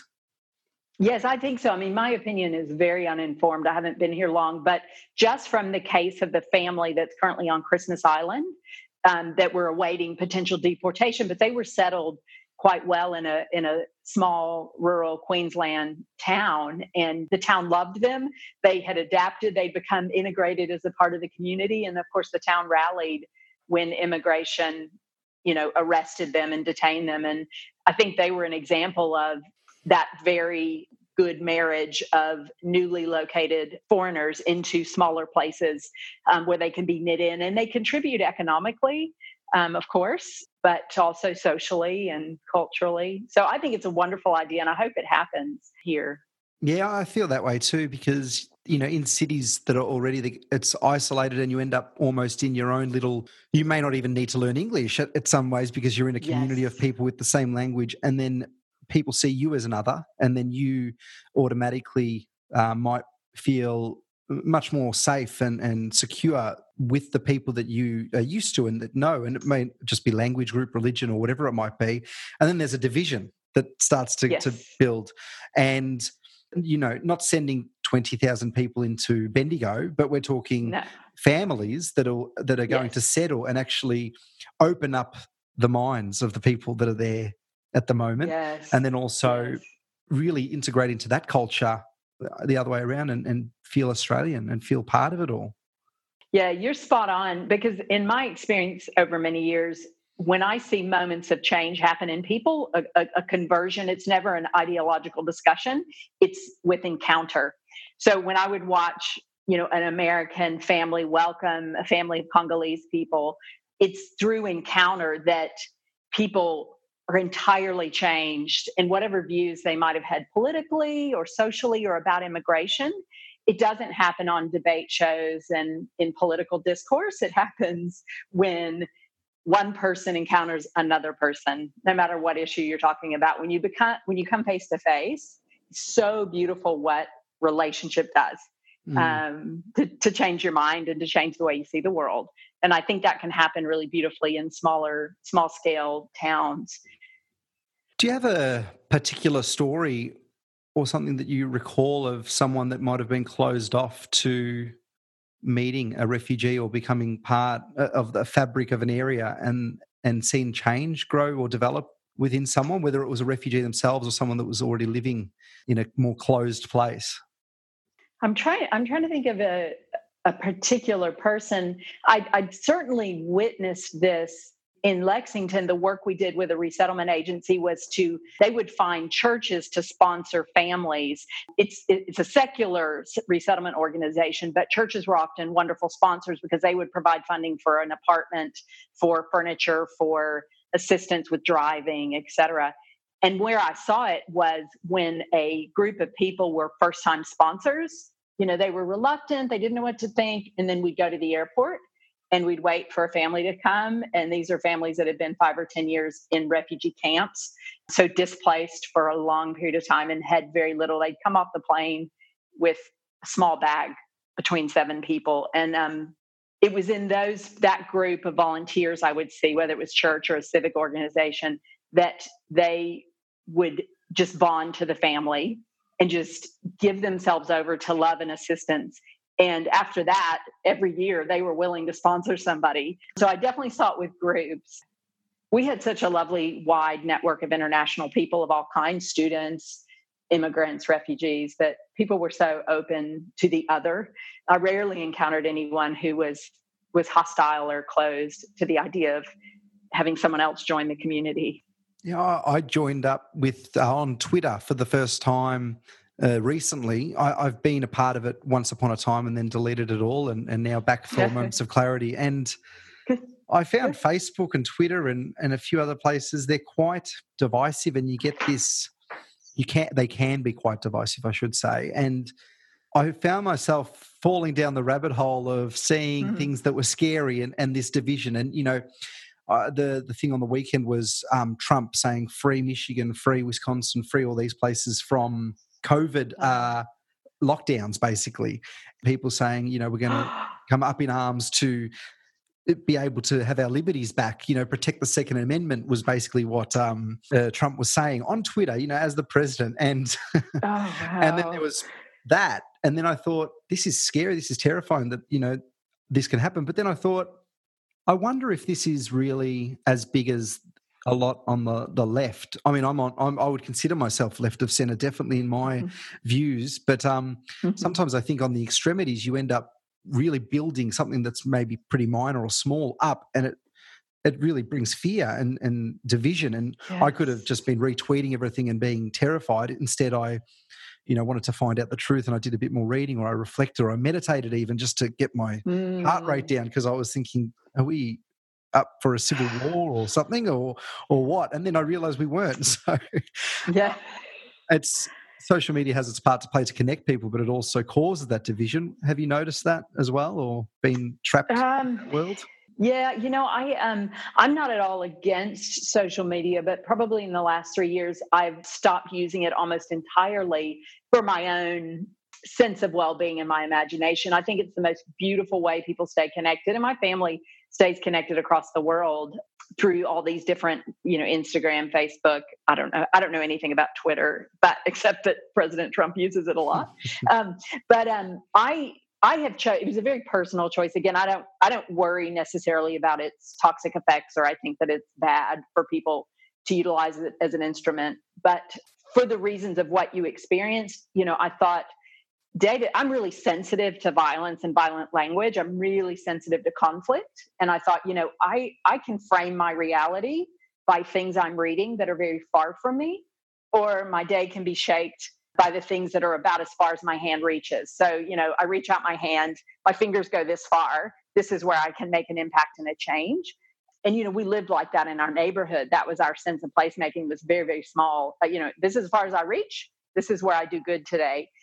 The things within my reach. And so I feel that way about social media, that, I can't do anything about some of the tragic things that surface there. I don't want to be uninformed, so I do try to read the news, but even that I am very measured about reading the news, because my heart breaks. I'm an American, and there's devastating news in the US. So yeah, and what is good is by my day-to-day interactions, it does end up framing my worldview with possibility, creativity, encounter, with neighbors. I mean, just today I had to go out and get an appointment for a flu shot, and I had to stop and buy some things from a new neighborhood store in the CBD, because there's not much food and not much for sale. And I had 3 different encounters with hyper local neighbors, like within one block on this little 20-minute walk. And that was so beautiful. That was better for me than probably scrolling through the kind of things that are going on in Michigan. Mm. So yeah, I have a pretty tight boundary for looking at stuff online. Yeah. Did you have to learn that your impact could only be within your arm's length? Did you have a time where you thought you could make maybe bigger change, maybe when you're in your 20s and you started that shift to see what you could do that we spoke about? Did you think maybe that you could make a much bigger change beyond your arm's reach at a moment? I mean, you've definitely made a bigger change than just at arm's reach, but that was over time and with many different encounters rather than just one incident. So did you have to learn that? Yes, for sure. I mean, I was as opinionated and activist and in my 20s, and I really learned the hard way through heartbreak. As we were working with refugees, I was really informed at the time the conflict in Congo. I mean, it's one of the most horrific in the 20th century, and it's carried on to the 21st century. It's one of the most violent, horrific human conflicts in modern history. It's hideous. It's unthinkable. So as we had people coming, especially women who'd had atrocities committed against them, to our city to be resettled, I was trying to hold in tension this world news about this ongoing conflict, and then these people who were just trying to make a new life, and it was killing me. It was devastating. I guess I kind of had a faith collapse, and I thought, you know what? All I can do is love this person in front of me and give them a ride next week to a job interview. And I can't do anything about what's happening in the Congo. That's way out of my reach. It doesn't mean I didn't care about it. But yes, and at some point, I don't know, we'd been married about 5 years and doing a lot of work in our neighborhood, but we had opportunities stretching beyond our neighborhood. And Jeff and I sat at our kitchen table and said, how do we make decisions? And it's a value-based discussion. How do we make decisions on what we value? And what we did was draw concentric circles that started at our kitchen table. We were living in community with another couple, and we had an infant. We had a garden outside, and we said, okay, whatever we do, let it start at this table. Let us be generous here, inside our doors, inside our home with the people we live with, and then let the next ring of this concentric circle be the immediate neighbors near us, that we would know them, that we would have energy to say hi and host people and become friends, and then the city we live in. And we let our concern be guided by those concentric circles. And every week we had to make decisions about what to do with our personal resources, our energy, our imagination, our time. And we'd come back to that and say, does it fit in our neighborhood? Do we have integrity in our house? Or are we, loving and generous within these walls? Are we loving and generous down the street? And then how can, in our city especially, and I learned about knowing your council members, people who represent you at a local city or district level, the best political action happens at a local level. So that was a really helpful way for me to learn that reach of I go this far. And once I learned it, huge freedom came because I let go of the angst and the heartbreak of distant things. And then I just really acted as responsibly as I could within the place I lived. And I guess that's a core ethic of placemaking is, you give the nearest to you the best first. I know that Jordan Peterson, the psychologist, who I know a bit about, I don't follow everything he talks about, but one of the first areas he does talk about and discuss, and even with the archetypes and a bit of that talk about the hero's journey, he goes into that a fair bit. But one area was you have to be able to make your bed and, clean your room before you start worrying about what's happening next door. And if you can't manage your own life and the things happening around you, how do you expect to make change on a much broader level? And it's sort of, I think that might be more of a pull your own socks up first before you're happy to help next door. And it might be more of a less love-filled way and just more a practical way. But you can look at it in both, can't you? That what can I do? I can notice that there's an elderly woman that walks to church every day, but she, and this is actually a true story, and every time I see her, I go out and have a chat and walk, 50 meters with her just to have a chat. Not now because I don't want to go near someone that could be vulnerable, but, that was happening and that felt great doing that. And that's just one little thing that doesn't need to be you're writing a letter to someone or you're retweeting things to people. It's just helping that. So I'd love to go into that placemaking a little bit more. You talked about those concentric circles of starting at your table, the people that are in your immediacy, being generous and loving there. And then once you've sort of achieved that for today, or you've spaced yourself in that foundation, you can start to spread. And it probably becomes more and more easy to spread out a little bit further as you start making, I guess, peace and love and happiness a routine and part of your life rather than struggling to reach it. So how can just people listening to this that live in a street and they don't know any neighbours and they don't really know anyone down the shops, they don't know anything, they just go to work and come home and like most people, and I, and there's nothing wrong with this, it's just I read the news, I wish I could help a few people, like, give my $50 a year to charity and I worry about washing my car on the weekend because work takes it out of me. What can I do in that position to get the ball rolling, to make a bit of more of a difference in my immediate location? Yes. Yeah, it's hard work because of the state of hypermobility. We all, most of us vacate our homes in the mornings and return in the evenings and have lives. I think Melbourne's no different than big cities in the US. People go across all kinds of postcodes to do all kinds of things. They might gather with friends in one place and shop in another and work in another. And so one of the things would be to carve out the time to be present. So the only way we ever made relationships was by being outside. Now, it might sound weird to go, well, what in the world do I do outside? Well, do something you like. I mean, you can read a book outside. We were gardening, which, is great. You're doing it outside along your fence. And inevitably, within weeks, we were making friends just because people passed by and then there was something to share. So I think part of it is, and most people, now we're all forced to do it, which is fascinating because people are getting to know their neighbor in the most beautiful ways, being concerned for, do you have enough food? Can I do something for you? But when times are normal and we can drive out of our places, I think it's a matter of contracting, of making a priority choice, which is, again, values. You sit with your values and you rank what matters to you most, and then you base your choices on those week to week. If place matters, then you prioritize it with just sheer time, faffing about, not doing anything, sitting in the front yard or the backyard if it backs up to someone else, and being outdoors. But we would always say to people who'd visit and come, and we had interns live with us, and we'd say, just do something you love. If it's woodworking or, I don't know, just anything you love, do it and try to be visible about it. And you'll find people who get drawn into that way of connecting, because people aren't stupid. Artificial connecting feels really weird.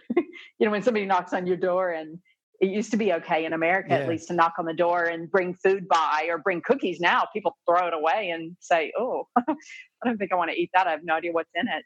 so not artificial means of connecting, but I think it's called bioavailability, like just time, just giving up time, which is more precious to people than money. So much easier to write to send some money to a charity than it is to say, I'm going to put 2 hours to this every week and I'm just going to, be present to it. So I think what's cool right now is placemaking is happening to everybody to different degrees. Now, some people literally cannot leave their place and they have no interaction, but a lot of people, my coworkers, one of them in one of the suburbs, people put their chairs out in front of their house now and they're safe distance away, but the kids play in the street. They say hi, the teddy bear thing. Yeah. Just all really cool stuff. Yeah.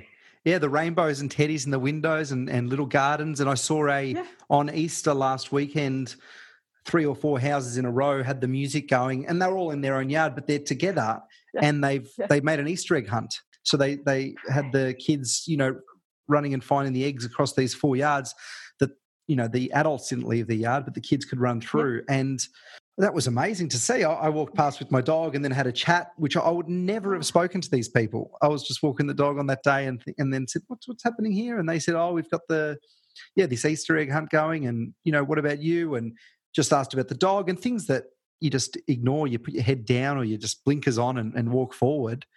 These are neighbours that we're talking about and everyone's pretty friendly. I think the news with all its negativity and bad news, and it's important to stay informed, and the news does some great things to allow us to stay informed, but I just have this sense that it actually makes us much more closed off than we need to be, that if the news was full of positivity and all the positive things, we'd actually maybe be more likely to just want to be outside and not put the walls up higher and the CCTV cameras in front of our doors. We'd actually be a bit more friendly.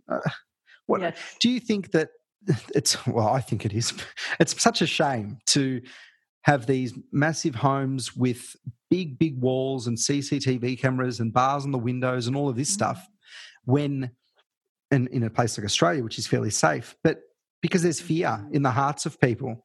It's not a bad thing. It's not I want to be above people. It's just I'm actually scared for my life or for my property. But is there that big of a risk? And you've been in some situations and places that people that would have been plonked into that position may have been scared. But do you notice more love and kindness than fear and hate in people? I don't know if you're asking comparatively Australia to the US. Or just generally in life, yeah. Just generally in life.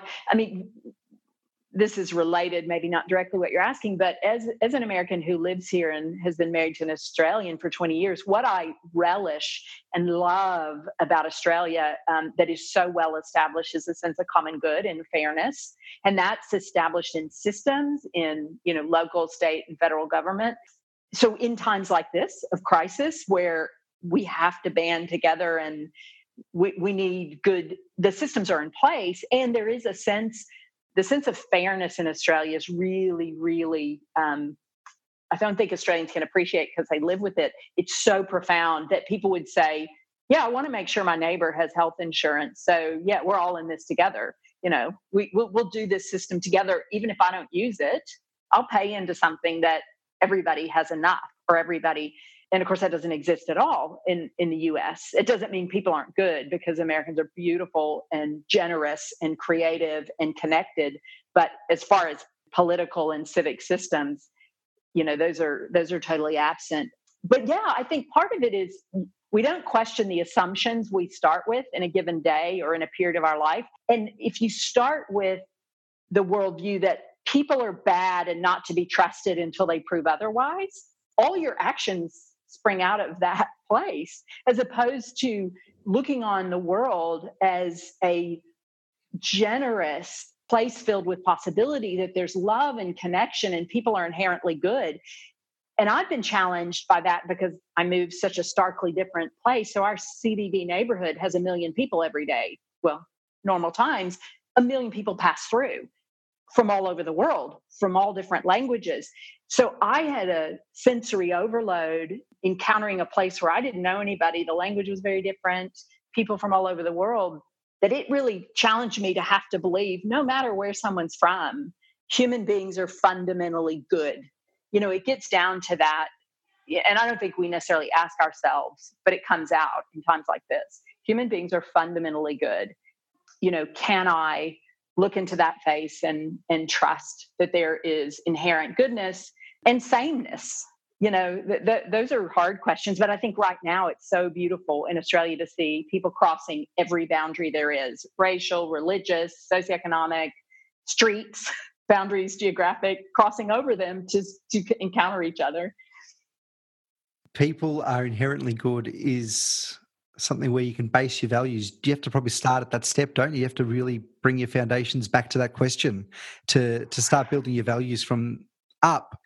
Mm-hmm. You probably want to start there, don't you? You want to say, are people good? Because then it makes a difference on where your actions lead. Will I help people that I might not agree with because they're bad people? But when you take away the monster aspect of how people, evil monster, this sort of talk and actions, we start to realize that a lot of things are based on luck and circumstance rather than inherent goodness or badness. And right. I think most people want goodness in their lives and to be surrounded by that. So they must be inherently good themselves. So what was a value or the values that you started to lift? Did you believe that people were good, or did you have to start work to believe that people were good? I think I did. And I mean, that could be, it would take forever to go back through the trails of, did you have parents that loved you and cared for you? Yes, I did. I didn't have a life of inordinate pain or tragedy or injustice, which I think are incredible things to overcome. And they're valid reasons people can't see the inherent goodness in someone else. I mean, it is if harm has been done to you, if you've suffered, if you have unresolved trauma. So I haven't had any of that. And I had parents who demonstrated dignity and inherent goodness in all kinds of people, regardless of class and race and anything. And so it didn't take me long as an adult to adopt those same ways of seeing the world. But part of it is, again, it's back to encounter. It's trusting encounter.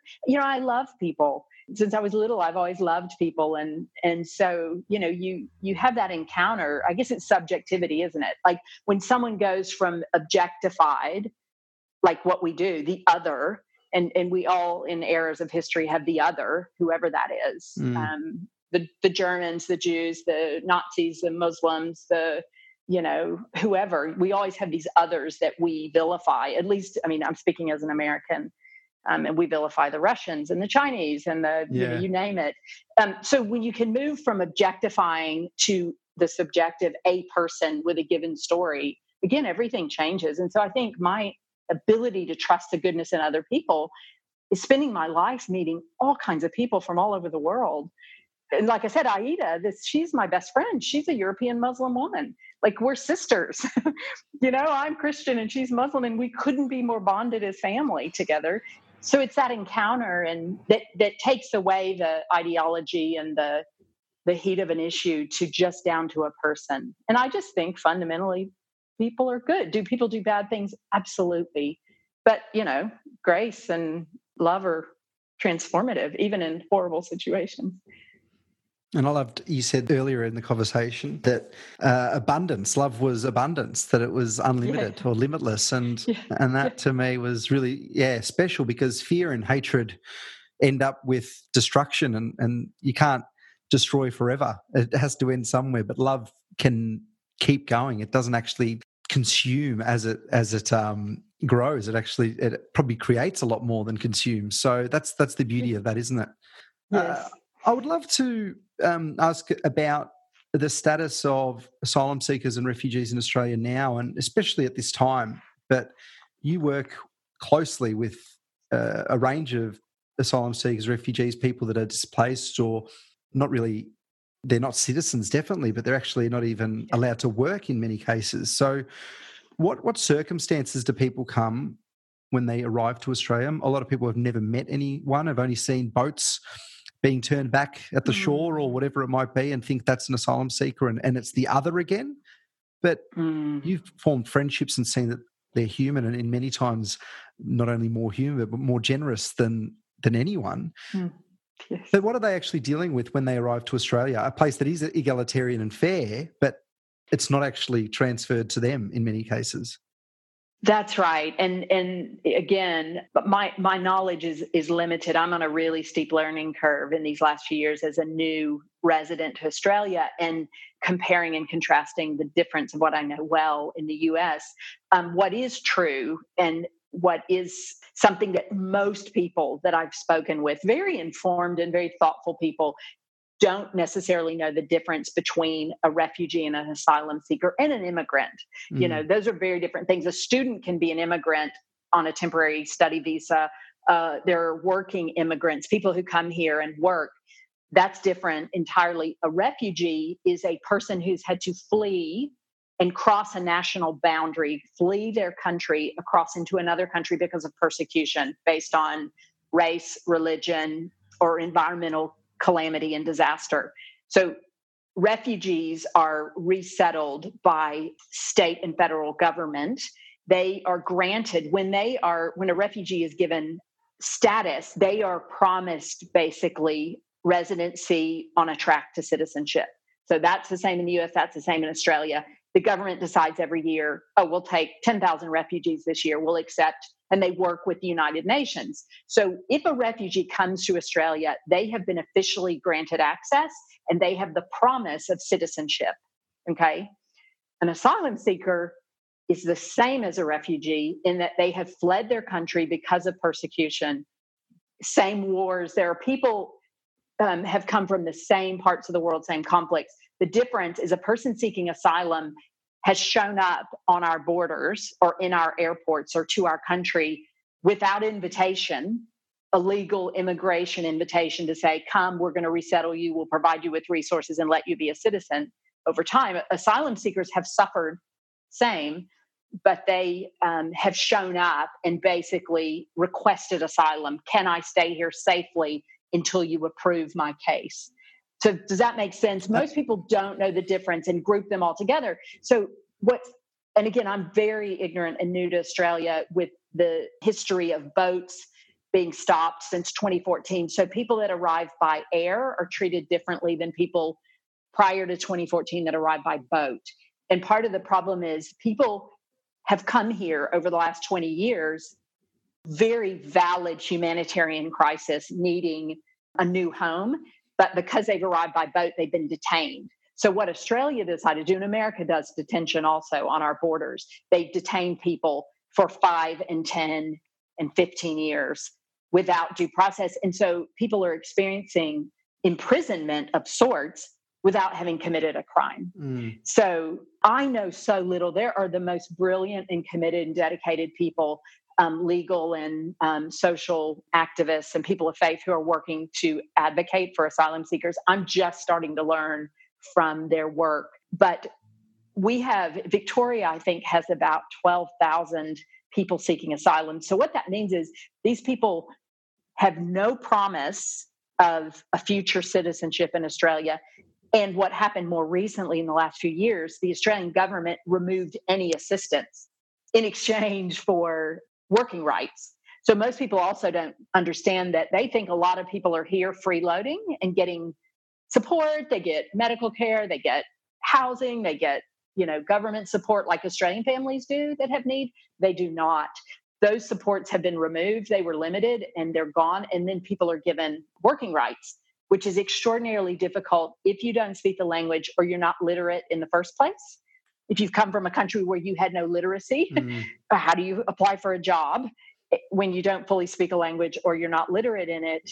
And or you have extraordinary trauma, rape, you've seen your family killed.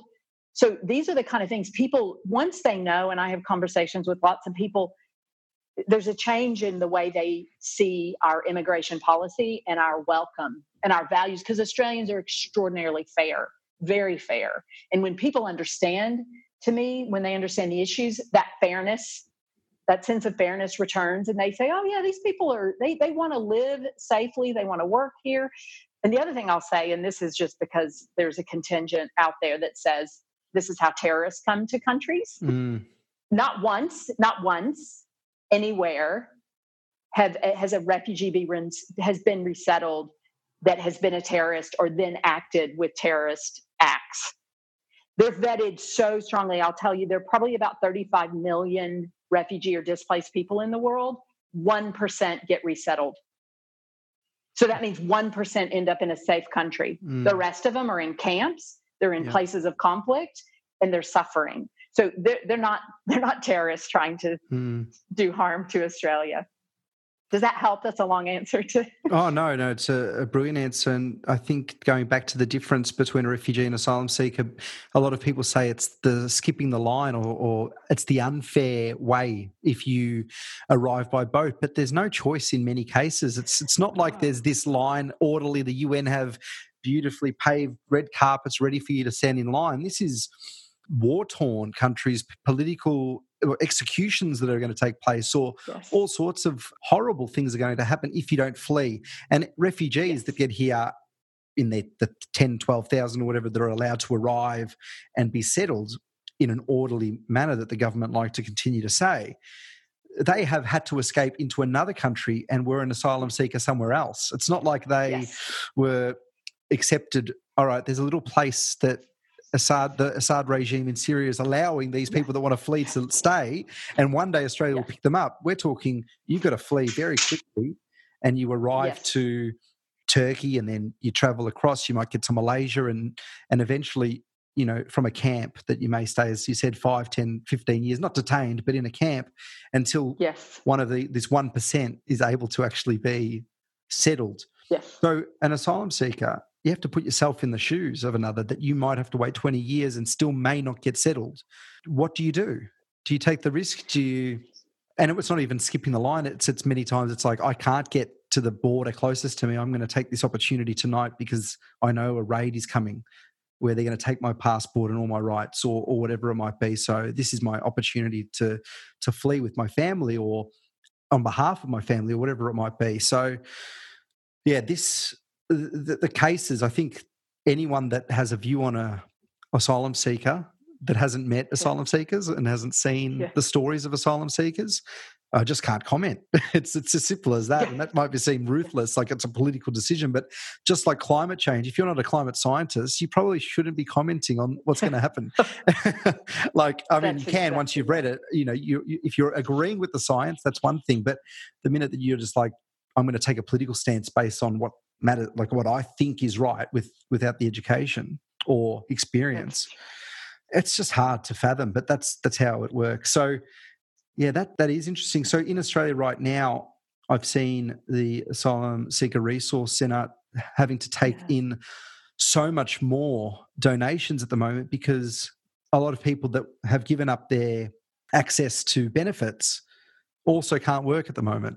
And that's right. Homelessness rates are going to skyrocket, and mental illness rates are going to go up, and because there's unresolved trauma. So, have you noticed what are you doing, or what are you seeing as a part of that your social enterprise and Planted Places, but also access to other charities and not for profits? Well, my experience is limited. In my time here, our work has directly partnered with BabCare. So BabCare has housing. They have a whole department or division of housing and homelessness. And then within that, they provide housing for asylum seekers. And it's a beautiful program called Sanctuary. And I got connected through them a couple of years ago and have really appreciated and been grateful for my partnership with those caseworkers and their response to people that are vulnerable and at risk for homelessness. So, I mean, that is, again, they're the most vulnerable people you can imagine, because we have homeless Australians, but they speak the language. Their citizenship is not in question. It's an entirely different thing when you can be deported. You can be detained indefinitely by Australian law.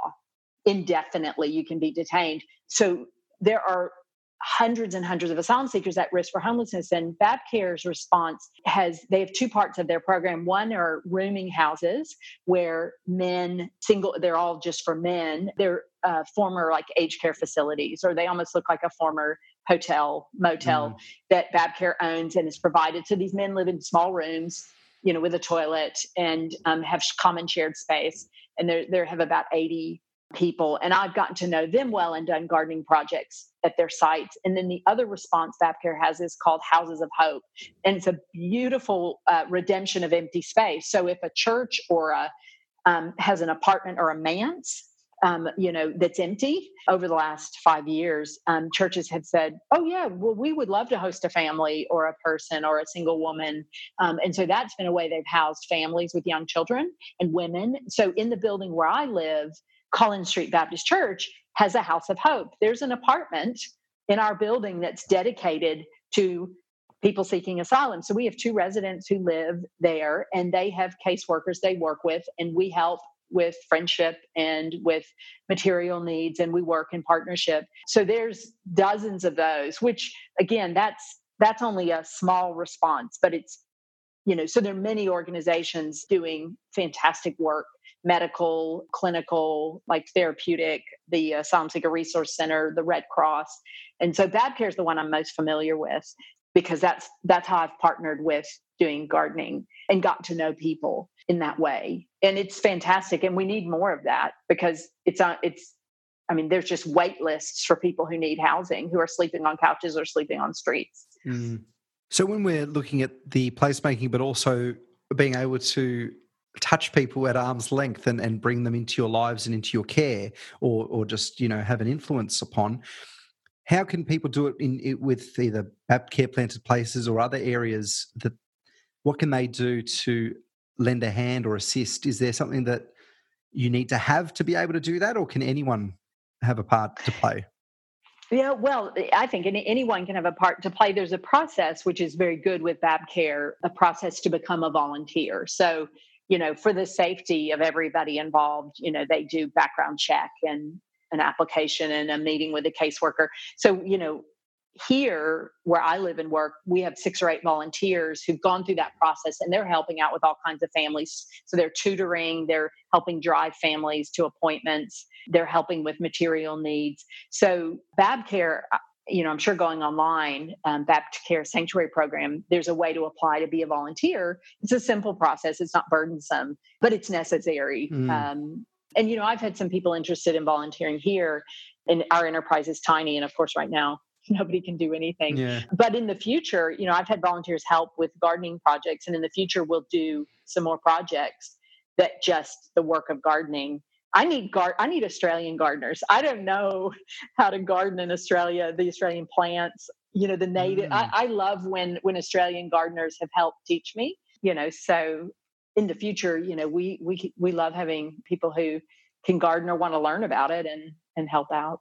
Yeah, and I can almost see it that there's little offshoots or satellite areas where people can pick up plants and Yes. find that relationship because they've been able to pick up a plant from someone associated with what you've started. Yes. Yeah, that's amazing. Yes. You seem to be quite centered at the moment, and quite vibrant, and it really, we're through a screen, but there's an energy, there's an aura that I sense and feel just by talking to you and looking through the screen. Do you have a practice of mindfulness, of prayer, of connections and relationships? How do you keep that balance and not get overwhelmed by the stimuli that's constantly at us? Well, I think I've had to learn the hard way to know my own wellness. And so these times are actually great for me because I'm a pretty extreme introvert. I'm quite a reclusive person. So, slow, quiet days are really great. And I haven't suffered nearly as much as people who have extensive connections, broadly through work. But what I learned when the stress of moving and adapting to a new place and just some real difficulties all converged a few years ago, I learned that self-care is usually the last thing we arrive at. And it's actually the most important. It's not selfish at all. And so I began to know myself well enough, and I have just ironclad daily practices that I almost never negotiate on. And so I wake early because I love to wake early, and I go to bed early, and I rarely do anything at night or commit to anything in the evenings because I don't think well. And in waking early, I have a couple of years of a meditation practice first thing immediately, and prayer. And I do yoga. I've been committed to yoga for 20 years, and I do it 7 days a week. And so that's a physical embodiment, and managing energy and stress, and I exercise. So every single day I exercise, either walk or run. So those are things I do almost without fail in the early hours of the day. and before I even look at a phone or email or anything. So before 8 o'clock, I just mark out that time as time of solitude, and I do those things. And I've started writing in the last 5 months, just every day. There's a great book called The Artist Way by Julia Cameron.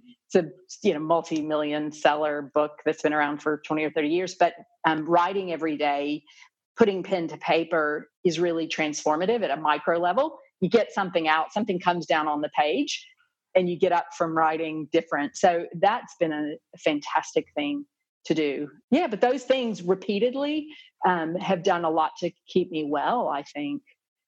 I think it's so valuable, so important to not look at your phone until you've sort of completed that. And you said they're the non-negotiables. The other stuff won't be as productive if you haven't put those in place. And I think that is really important for people to realize that even the busy people, the extroverts, many times, because I consider myself one, haven't given ourselves the time to actually just be and sit and I don't know if there's people that are born introverts and extroverts as much as we think, that maybe it's just the time that you've actually said, I can be with my own thoughts and with myself and in quiet without being scared of what's going to pop into our head and all of that. Yeah. Yeah.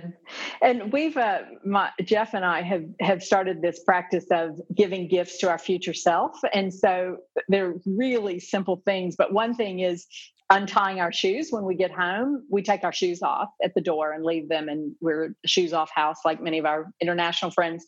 So we untie our shoes instead of kicking them off quickly. So our future self has the gift of finding them untied and putting them back on. But the other thing is we live on level 7 of our building, and we've made a vow that if we're not carrying bags of groceries, we take the stairs. And sometimes it's really hard, but I'm at my best when I say, this is a gift to my future self. Like, I'm going to take the stairs. And so some days I take the stairs 5 times a day. And so it's that kind of mindset that these habits now are gifting a future of a healthy self. So it's not easy, but that's helped me think of caring for myself in the future. And with me, it always comes back to Seinfeld, the show, when Jerry, when Jerry says, when he's out at night and whatever, and he says, that's morning Jerry's problem, So it's the opposite. Yes. Let's do the opposite. Yes. That's exactly right. Yeah, I love that. Live in the now, make the decision for now. It might not feel right, but the future self will thank you. And that's brilliant. I absolutely love that. I'm just going to check if I've got anything else. Did you want to touch on anything else, or No, it's been so great. It's been a beautiful conversation. I've enjoyed it. I've loved it. I'm going to contact you at some point, and hopefully when this is all over, do something to help out, but even to find out how I can either bring something to you or to start something myself, because I don't know, there's that story you told yesterday just hit me so hard, as if it was my story or what could be my story. I've got a choice, 2 paths to take now. Do I take the easy sort of path that I can see the end of, that I've always pictured myself in this river in like a little floaty or boat or tube, and I'm safe, but I'm just going to get to the end and that'll be it. And I know what's happened, and I haven't actually given myself time to step off that boat and explore and visit and say hello. I'm just floating along. And so I want to change that. And good. Yeah. And the other part was that I've always said that I always have looked for an insurance policy against regret, I call it, that I don't want to, I'm regretful. Do I not want to give up the opportunity to make that money or to do that venture because I'll thank myself in the future when I can work less or whatever? Or is that just a spiral of constantly doing that versus the regret of not doing things when I'm 31, which I am now, not giving myself that time and chance to experience something completely different? Because from 21 to 31, 10 years, it's a lifetime. If you actually break it down, I mean, there's so much that happens. So you can make something happen. So I'd love to get into your brain a little bit about that, whenever at some point, and have a chat, and hopefully we can meet one day, over a coffee or something, or a drink, or Well, I wanted to invite you sometime when it's free movement to come to the green room and see it in the city. Come see this space. And if you don't have a plant, you will leave with one. I'm a terrible business person because anybody who visits, I just keep giving away plants. And, it's not part of a good business model just to give everything away, but I can't help it. Sherry, you've talked about the greatest treasure that someone can have beyond all the gold and land and whatever is relationships. What have you learned, and what can people do to harness the beauty of relationships? What do we need to do more of in our lives and in our interactions with people? And maybe what are we sometimes wasting time on with relationships that you've noticed in your journey?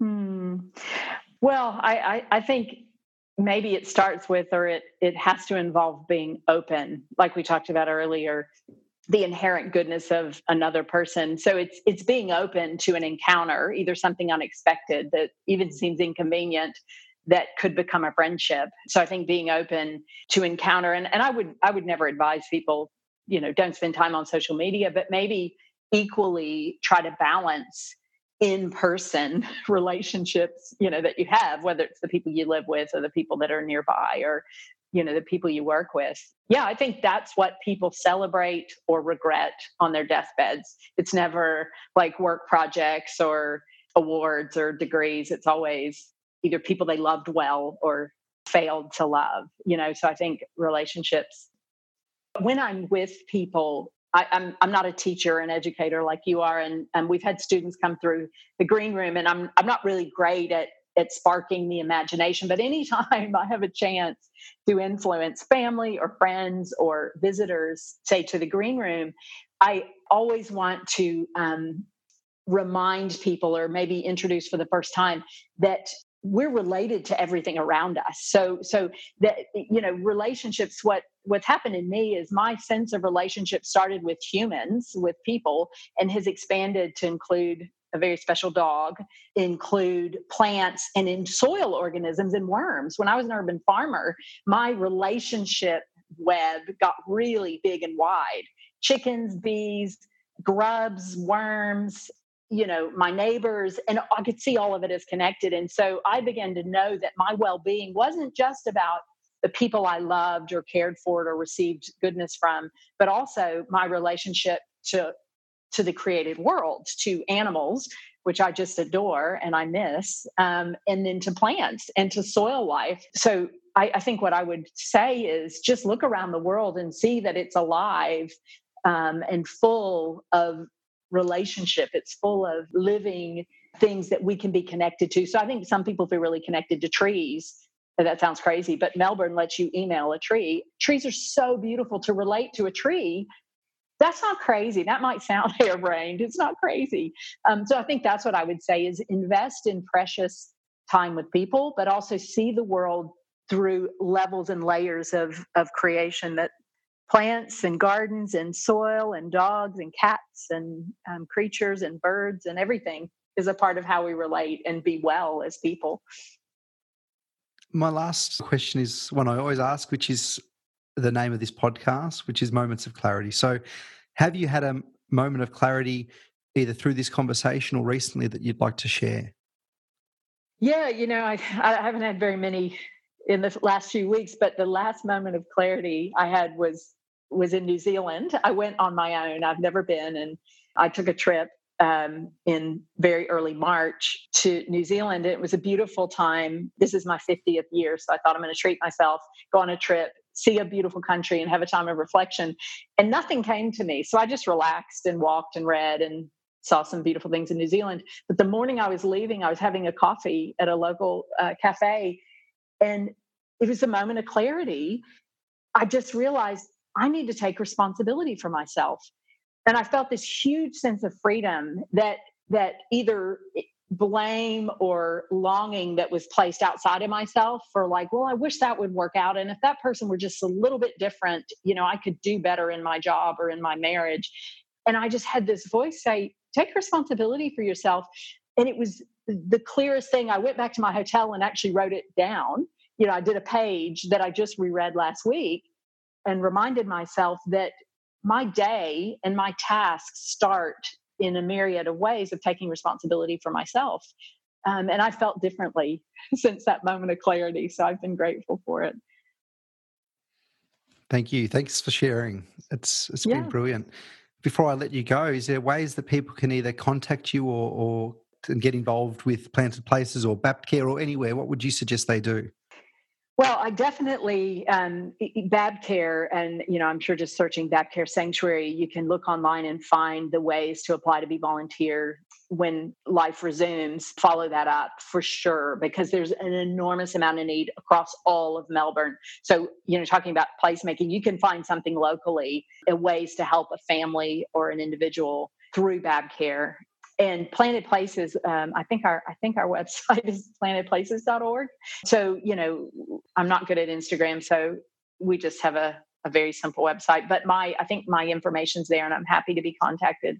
I love visitors. People are welcome to come and learn about plants. And if I get my act together in 6 months, maybe we'll do workshops, things like that. People can come into the green room and learn, join in. So yeah, I'd welcome anybody to be in touch. And a call out to Australian Gardens as well, for sure. Oh, yes. Just quickly, just to touch on this, if you're someone that isn't religious, but you want to be involved in something like BaptCare, is that something that, as long as you're open to religion, that you'd be welcomed in? Or is it something that you have to... Because this is something that I know from so many people that look at a lot of the volunteer and charity groups that end up being associated with a religious organisation, and it might put fear into someone to say, oh, I don't know much about that, or I'm not that religion.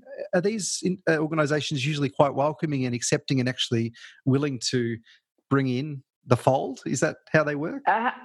Absolutely. And that's a great question, because a point of clarity, BaptCare as a non-for-profit that works in housing and homelessness and aged care facilities, it's not a religious entity at all. It has roots, faith-based roots, but there's no discrimination. The caseworkers aren't necessarily people of any kind of faith at all. So anyone can be involved in that work. And I'm sure it's the same for Catholic agencies and lots of, and Planted Places is even though I'm associated, I work for Collins Street Baptist Church and live here, and Planted Places is not a faith organization.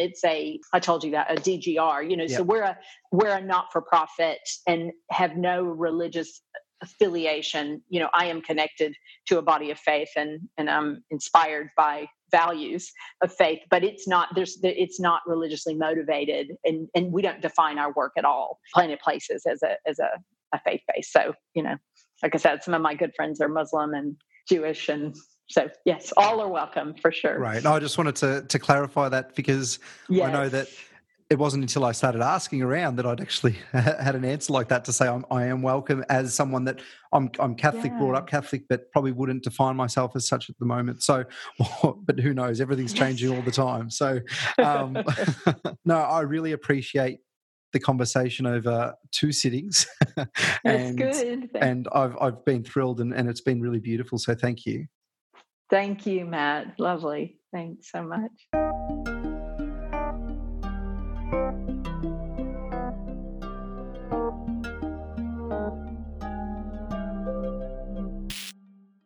If you enjoyed the conversation today, please subscribe, share with your friends and family, and leave a review. If you would like to contact me, provide feedback, or have access to someone you believe could be a great guest on the podcast, you can contact me on Twitter or Facebook at Moments of Clarity Podcast, or on Twitter at BarneyMOC. You can also email me on momentsofclaritypodcast@gmail.com. My name is Barney, and thank you for joining me on Moments of Clarity.